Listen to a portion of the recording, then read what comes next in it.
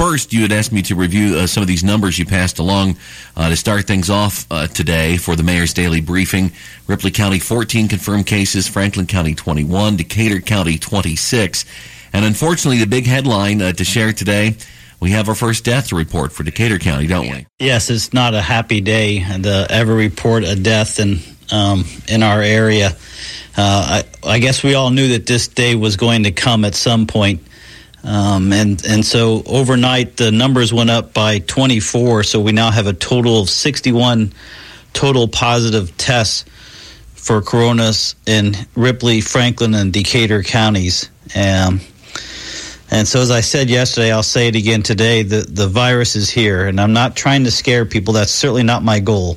My goal is to make sure that that everyone is trying to take this seriously and understanding that the things that have been put in place, the governor's call for people to stay at home, is done for everyone's well-being. And so I'm encouraging everybody to take it seriously and to think about what you're doing, because if you think the virus is not going to come to southeastern Indiana, you're wrong. And if you think it won't come to Batesville, you are wrong. It's already here. We are in this together. We need to make sure that we're taking care of ourselves, we're taking care of our families, and we're taking care of our neighbors, and we're doing the things that we need to do to keep everybody safe and keep everybody healthy. Now, I know with the governor's order, which is quite simple, which is to say stay home, that does allow you to certainly to seek medical attention if you need to. Right. You can go get groceries and supplies only when necessary. You can get gas and other things only when necessary. And certainly if you have to go to work, if you're in one of those places of business that has been exempted under the governor's executive order, you're allowed to go to work. But if you don't have to do one of those things, I encourage everybody to make a good decision and stay home.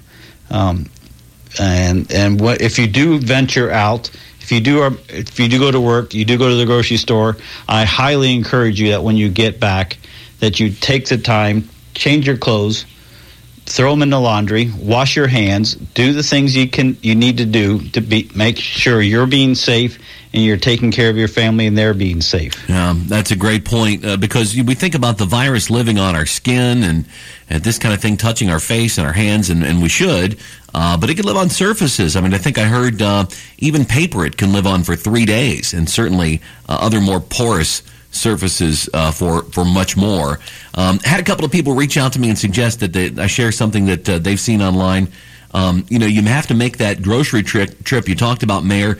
That doesn't mean, file you and your spouse and grandma and grandpa and your 10 kids into the 15-passenger van and everybody go out and storm the grocery store. I mean, it really would be good if you could just leave everybody at home and one person do that shopping.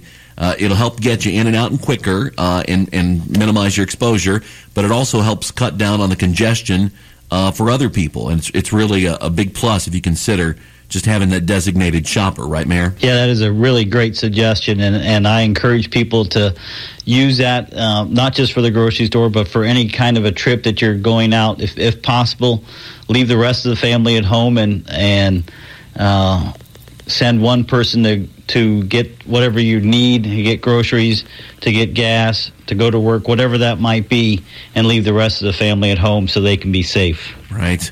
Now, I know you have to get off of here. I was admonished not to keep you over because you do have a press statement that's going to be coming out later this hour, and then we'll have that for you on WRBI and WRBIRadio.com later on, correct? Yeah, so I do need to announce that we're going to push that back a little bit. We're going to try to tape this on video, and then we're going to try to get that video out later today. Okay. And so we're trying to recreate what we did a couple weeks ago, where we had a press conference.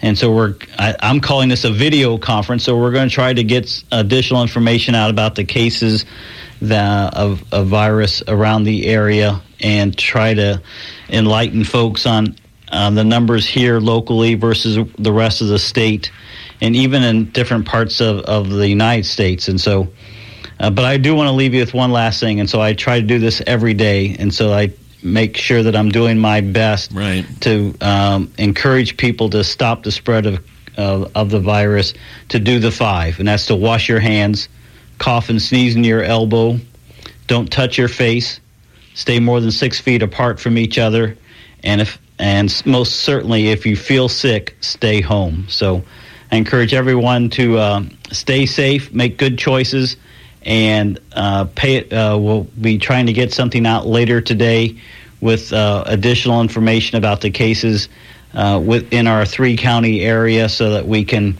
people can have more up-to-date information about what's happening around us, and hopefully then make good decisions. So again, thank you so much for giving me this time, and we'll be back. Well, and of course, I always like to tack on, Mayor, too, when you do the 5. I mean, I know somebody who tested positive for COVID, and they when they went to have their test taken, they felt fine.